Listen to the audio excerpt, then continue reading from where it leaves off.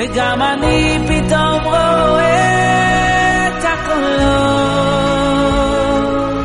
Hello and welcome to Kolot. This is your host, Rabbi Hillel Kappenstein, director of the Columbus Community Kolot, and it's a great honor and privilege to welcome you to our next episode entitled Community. Community is something that's always been special and close to heart for myself and my family. My dad was is still today director of a school. So a lot of this stuff is close to home, caring about the community. And today we're going to have a very special guest who also cares a lot about community. And it's interesting how in the word community, you have the word unity. UNITY are the last 5 letters of the word community. And I think as we approach Shavuos, although this might air right after Shavuos, but it'll be a nice takeaway from Shavuos that the entire Jewish people stood at Mount Sinai. The Almighty did not want only one type or this or that. The entire Jewish people stood at Mount Sinai as the Almighty revealed himself to all of us. So this is really apropos. And without any further ado, allow me to tell you about our guest.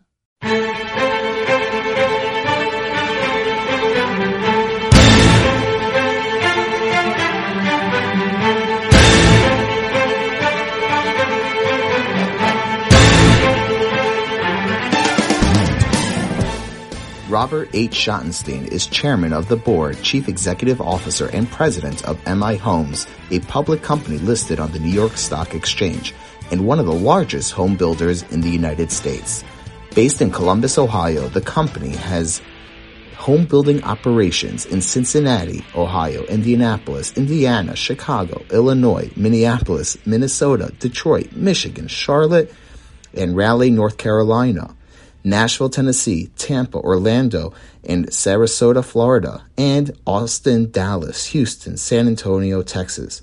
Since its founding in 1976, MI Homes has sold nearly 150,000 homes and has established an exemplary reputation based on a strong commitment to superior customer service, quality construction, premier locations, and building a better home. Bobby, thank you so much for joining Kolot.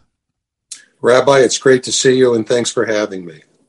Thank you. I want to ask you, as today we're talking about community, and I remember the first time where we sat down and schmoozed for a little bit. It was in the old office, although it wasn't that old, but semi-recently you guys moved. But in your prior office, we sat down, we schmoozed a lot, and I remember you telling me a lot about your dad and your family, and I thought that might be a nice way to open the program. If you could share with us some of the things that you learned from your father, from your family, as it relates to community, and how you think that some of those lessons could apply today.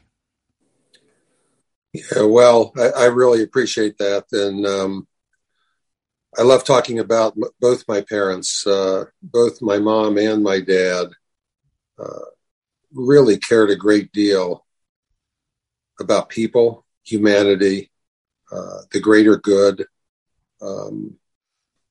They both believed that we were very fortunate to be in the position we were in, and that we had an obligation to help others. And my dad in particular, during the era that he grew up, he became very involved in both the general, but in particular the Jewish community, and never shied away from a leadership role.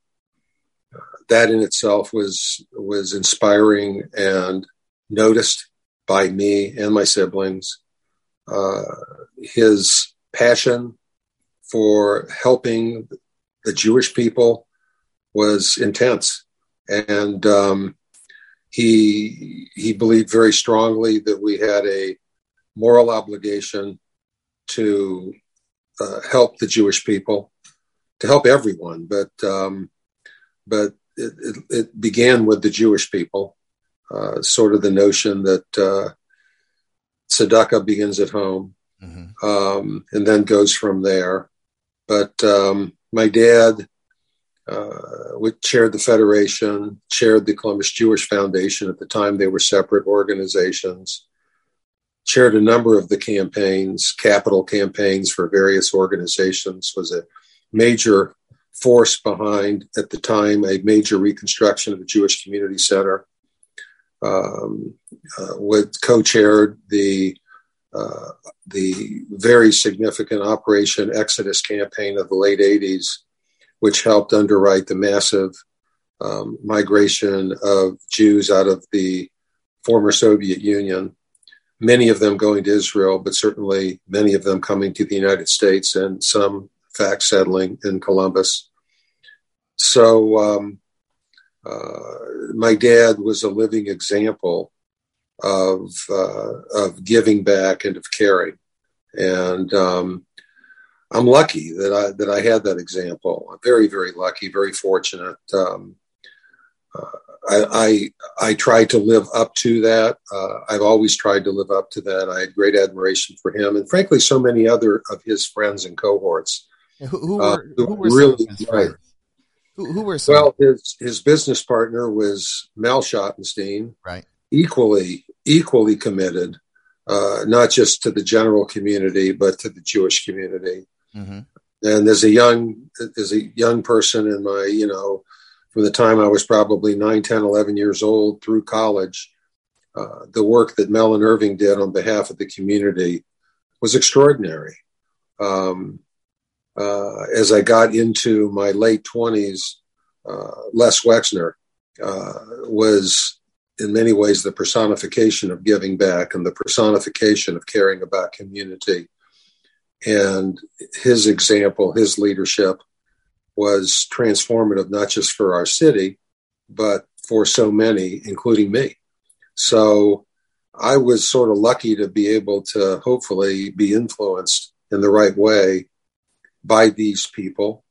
And, would I have done what I've tried to do without that influence? I don't know, but I doubt that I would have done it with as much force or intentionality, because I was very moved by what they did.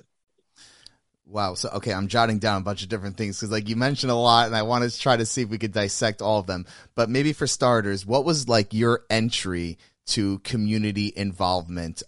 How did it all begin? Because we have a lot of young listeners. We have a pretty diverse group of listeners, but there's been a special focus with young people getting involved. And I know that we could talk about the leadership cohort of down later in this episode, but I want to know how you got involved, because I'm sure people could, in some way, of course, it's a different society and things are different, but I'm sure people could identify in some way. So I'm curious, someone like yourself who's been so successful in community involvement, what was your entry? Well, when I was probably in my early 20s, my older brother Gary was active with what was called the Young Men's Division of the Columbus Jewish Federation. Uh-huh. And at that time, that was a very forceful and effective group. And, Gary's involvement, I admired, and I wanted to also get involved, and I did. And I found it very rewarding.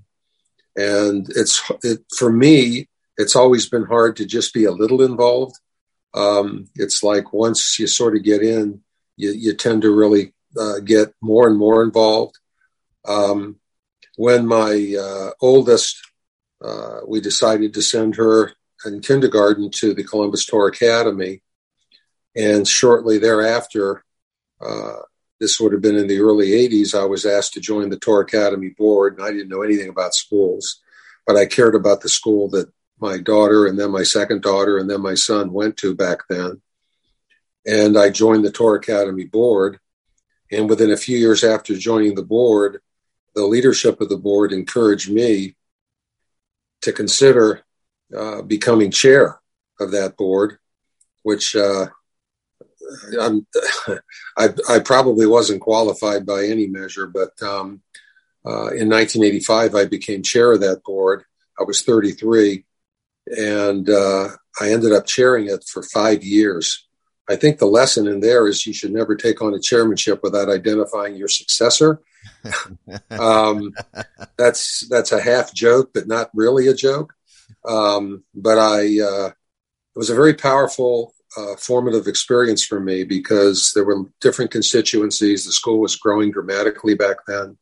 It was the only school. We didn't have two schools in the city then. The enrollment was pushing K through 8, 250 students.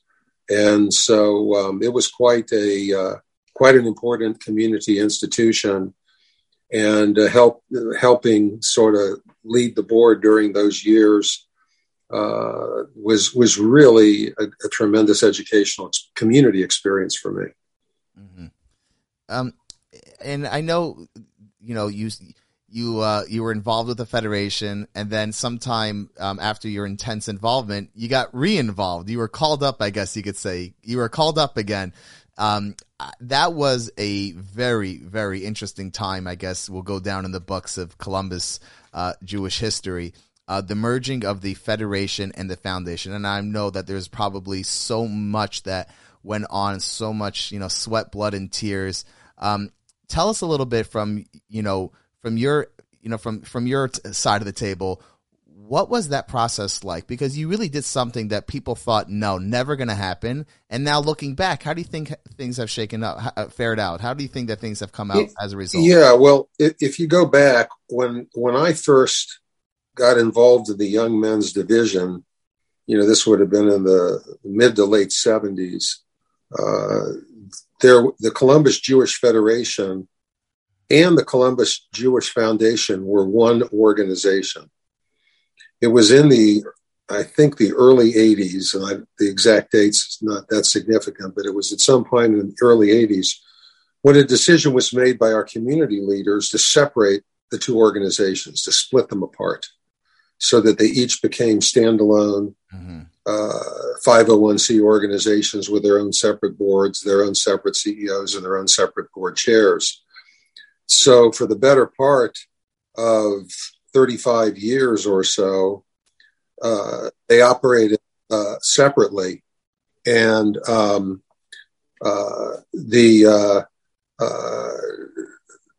think that while both organizations did a lot of really good work, at least beginning with around 2008, 9, 10, 11, there became a growing realization that we might be better off bringing them back together again, that perhaps together they could be more effective. And, not everyone agreed. And I was sort of on the sidelines at that point. I had previously been board chair of the Federation. I had chaired the campaign. I'd sort of put in my time, not that you ever are done putting in your time, but I had given a lot of my time. And at that point in my life, I was not even on the board anymore, but the momentum began to build within certain constituencies that we should try to bring these two organizations together. It's very difficult. In truth, Audrey Tuckerman, who was board chair of the separate Federation, and Jim Bowman, who was board chair of the separate Foundation, they were driving it. But they had to convince their respective boards, and they had to get buy-in from the community. I believed it was absolutely the right thing to do, but I was not driving I said I'll help, but I wasn't driving that ship or steering that ship. But when it looked like it might get done, they came to me, they and others, and said, we think we can make this happen. Would you be willing to be the board chair of this newly formed, recombined, if you will, organization? We didn't even know what the name was. At first, we were going to call it the Columbus Jewish Partnership or the Columbus Jewish this. Didn't want to call it the Federation because then the Foundation side felt marginalized. Didn't want to call it Foundation, or the Federation side would feel marginalized. We didn't want anyone to feel marginalized, so they came up with a new name, Jewish Columbus. And I agreed to serve as the so-called founding board chair. And it was a tremendous amount of work. I thought it would be, but we pretty much started from scratch. Even though we had a lot of institutional momentum, if you will, we also had a lot of institutional challenges bringing these two together.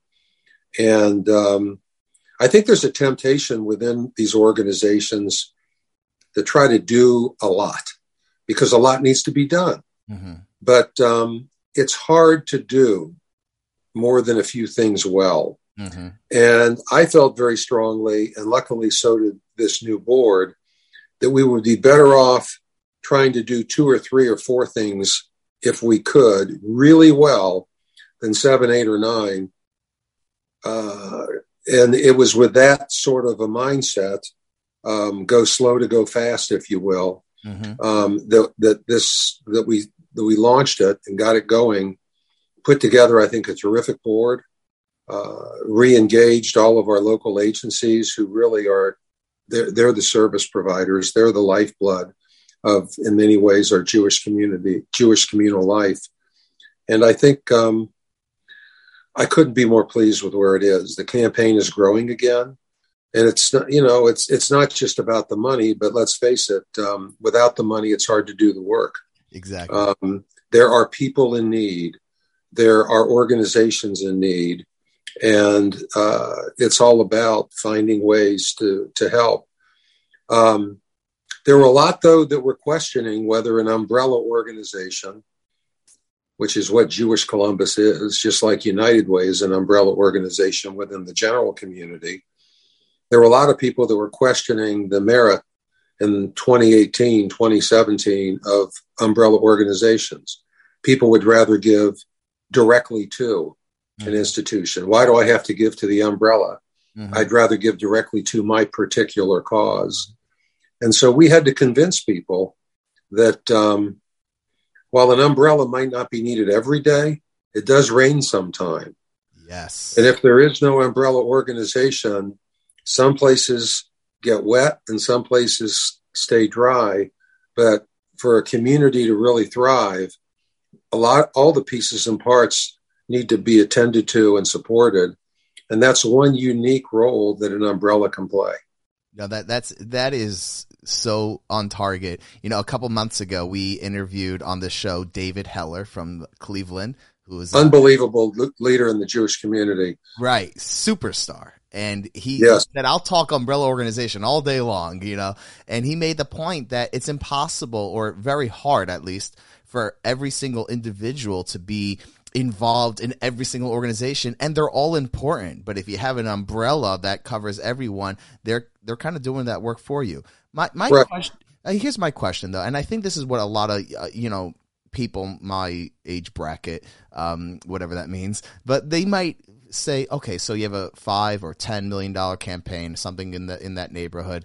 What's my $500 going to do? What's my $1,000 going to do? It's not even a drop in the bucket. How do you respond to that notion?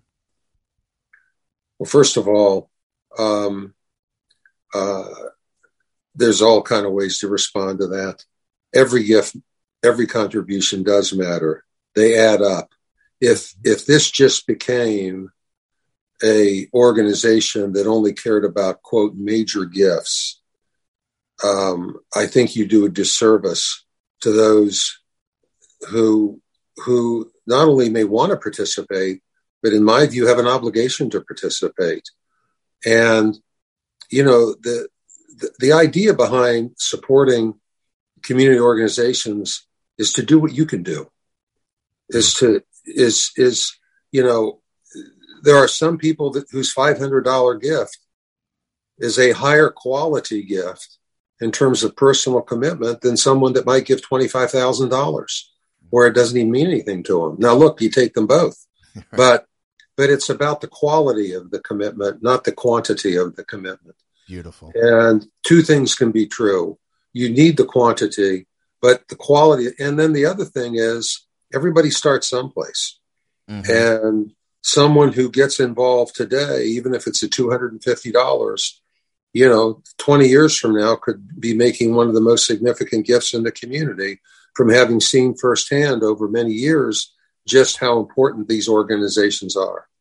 That is incredible. And I remember you did a gig maybe 3 years ago or so with Liz Shafran, and you talked about this idea. And then the idea, the 3 T's, I wrote them down: time, talent, and treasure. Whether it's, so gifts are one thing, but your time, volunteering, and helping out, and your talent, what you could bring to the table. So like you said, whether it's the 500 or the 25,000, take them both. but they're part of that. It's really what Umbrella is all about. It's keeping the entire. And the other thing I really want to emphasize on, sometimes, what's that old line? Never waste a crisis. Yeah. Somewhere within the word crisis is the root of another word meaning opportunity. And in the aftermath, just after we formed Jewish Columbus, Pittsburgh happened. Right. And the horror of seeing Security. Anti-Semitic terror in our backyard. And Pittsburgh could have been Columbus. And since then, there have been others. Mm-hmm. But, historically, we worried about the safety and security of Jews in Israel or in countries throughout the world where it wasn't so safe to be a Jew. But now, sadly, security in our own backyard has become a critical issue. And without an umbrella organization, how do you organize security? Right. Let me state it differently. Let's just say the JCC was able to put together a terrific security plan for the JCC. But Hillel wasn't safe. Mm-hmm. Mm-hmm.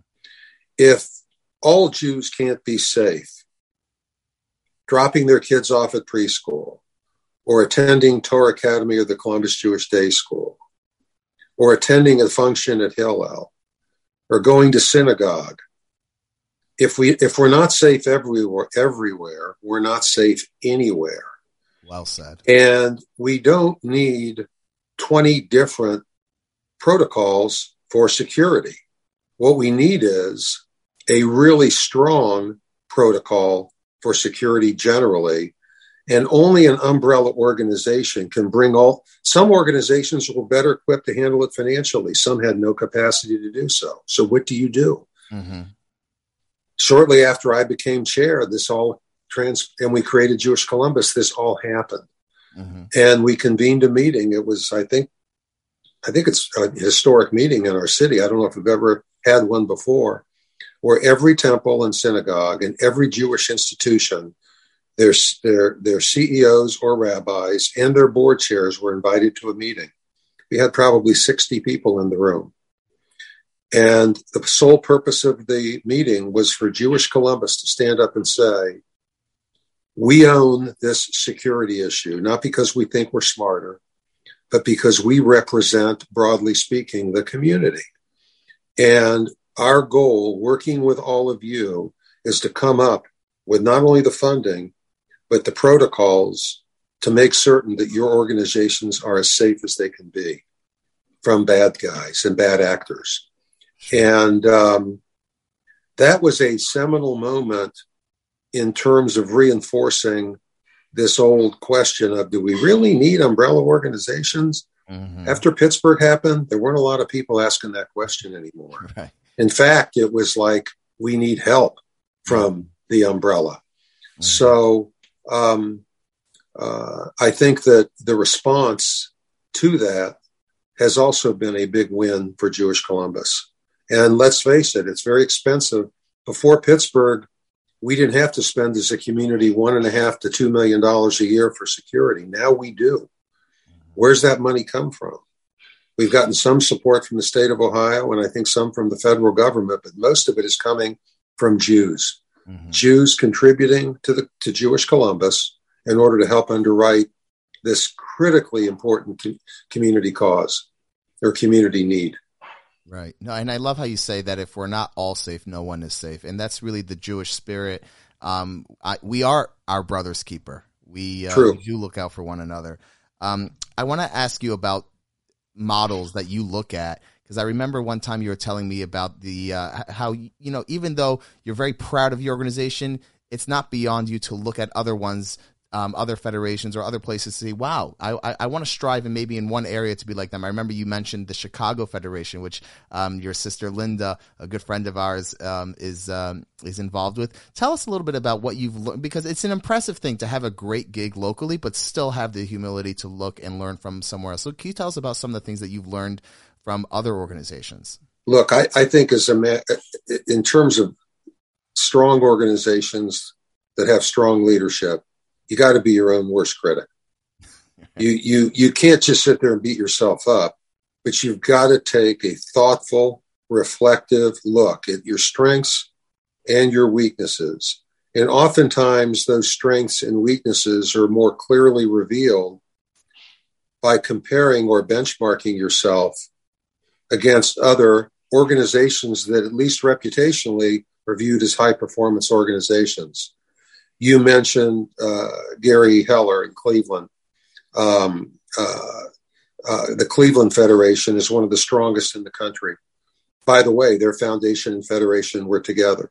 Right. Chicago, where my sister Linda, who was also inspired by my parents, has a major leadership role. She has a major leadership role within international Jewish organizations as well. And now my daughter Alyssa, who lives in Chicago, has just taken on a major leadership role within the Chicago Federation.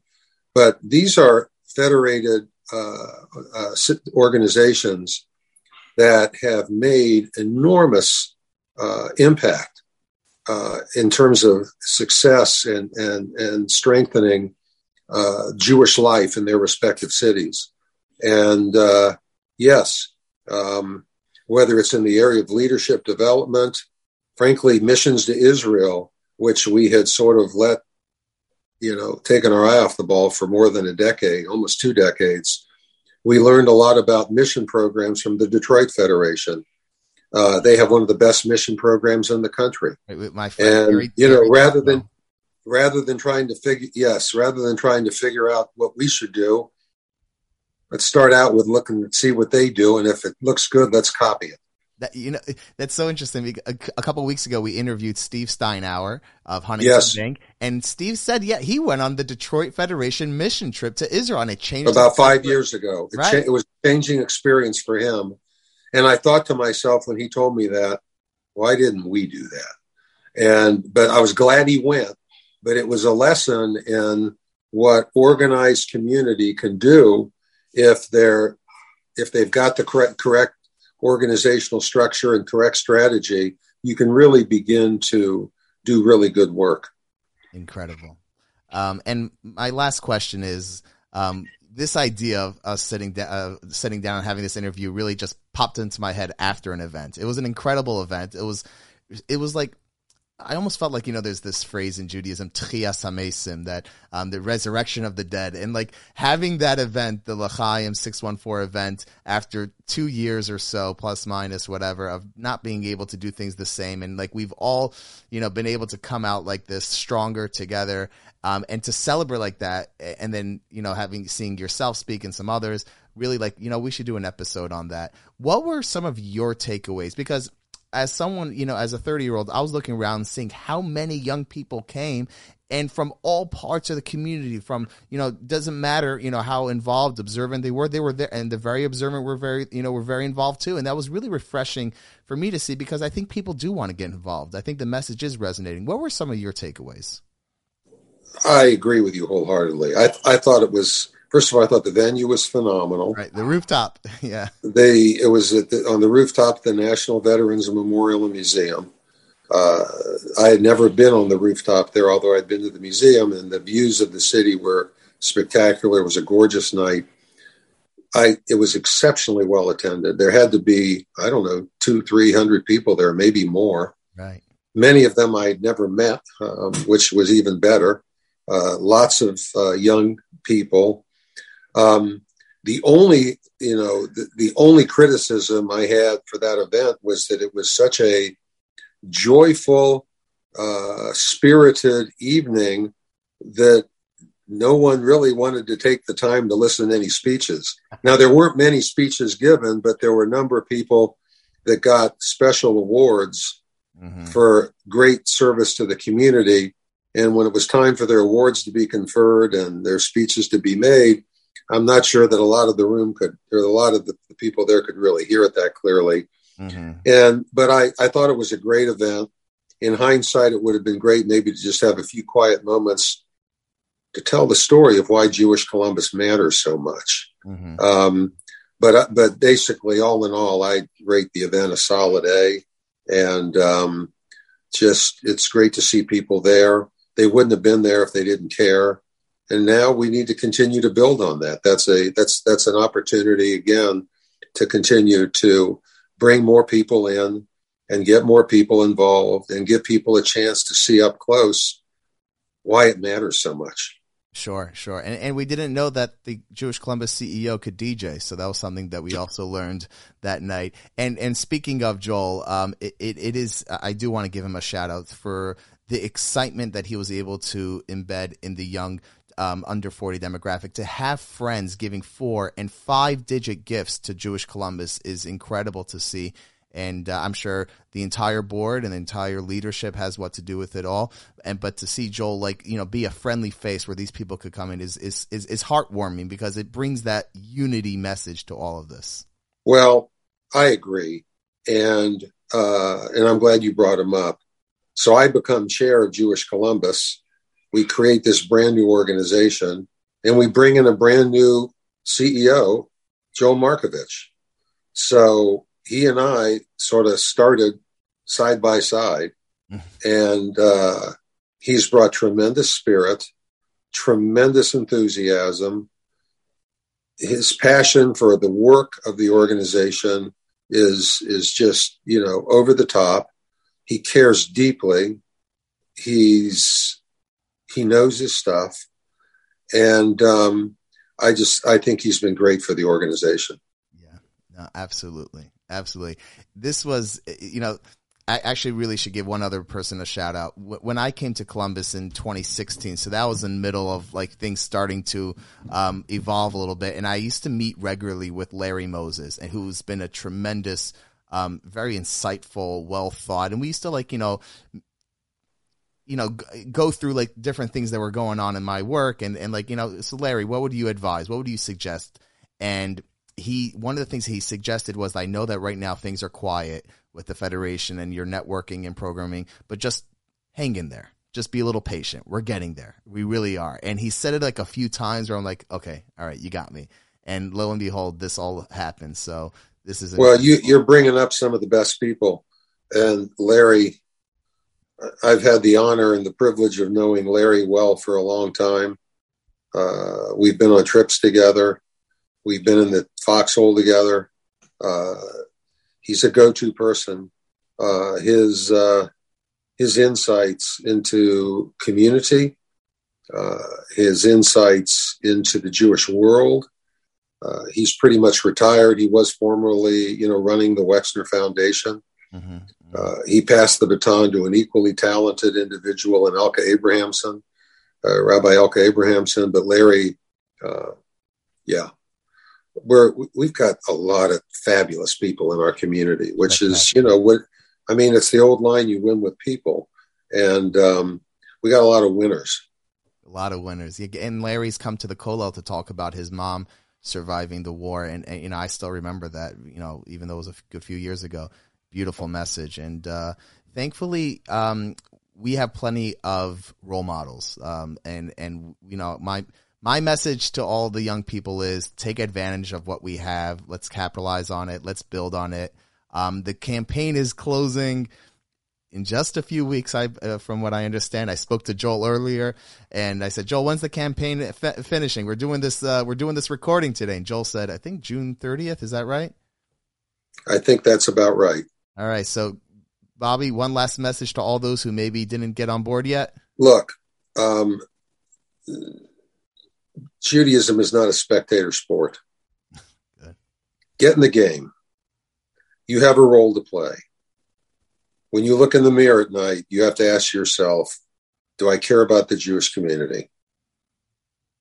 The answer is yes. You have to ask yourself, what am I doing about it? And hopefully you've got a good answer. It's not just about money, but that is part of it. Tzedakah is a foundational mitzvah, concept, command within our religion. It all hunts back to Tikkun Olam and making the world a better place. And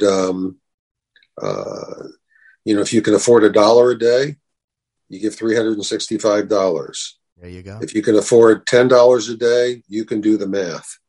Figure out what you think is right for you and step up. I love that. And you know, they even offer, you could do payment plans. You could run a card monthly. There are different ways, and everyone can find what works for them. Well, Bobby, this was a real treat every time we get to sit down and talk, whether it's on camera or off camera. And from the Kollel, definitely want to express our appreciation for your leadership and your support for not just our organization, but the entire Columbus community. We're very, very lucky to have you. And may the Almighty continue to bless you and your family with only much success, health, and happiness. Well, Hillel, look, that goes both ways. We talked about people that have made a difference in our community. While you've only been here maybe 5 or 6 years, you're one of them. And it's an honor to know you. It's an honor to be supportive of things that you've led, spearheaded, making a huge difference. We got to keep you in Columbus. And, I'm glad to call you my friend. Thank you. Thank you so much. Okay. Looking forward to our getting together next time. Me too. To listen to all Kolot episodes and see upcoming guests, visit kolotpodcast.com. We are also on all podcast players. Type in Kolot on iTunes, Spotify, Google, Stitcher, Podbean, and Amazon. Share with your friends and please make sure to give us a 5-star review. Kolot is a project of the Columbus Community Kollel, a full-time Jewish learning center in Bexley, staffed with high-caliber Torah scholars. Ever since 1995, boys, girls, men, and women from all backgrounds and affiliations have found many opportunities to connect with Torah and mitzvos at the Kollel. Whether it's a study partner, an engaging lesson, or a program, the Kollel is your one-stop shop for all your Jewish learning. If you want to know how you can benefit from the Kollel, visit thekollel.org. That is TheKollel.org, and forever be inspired.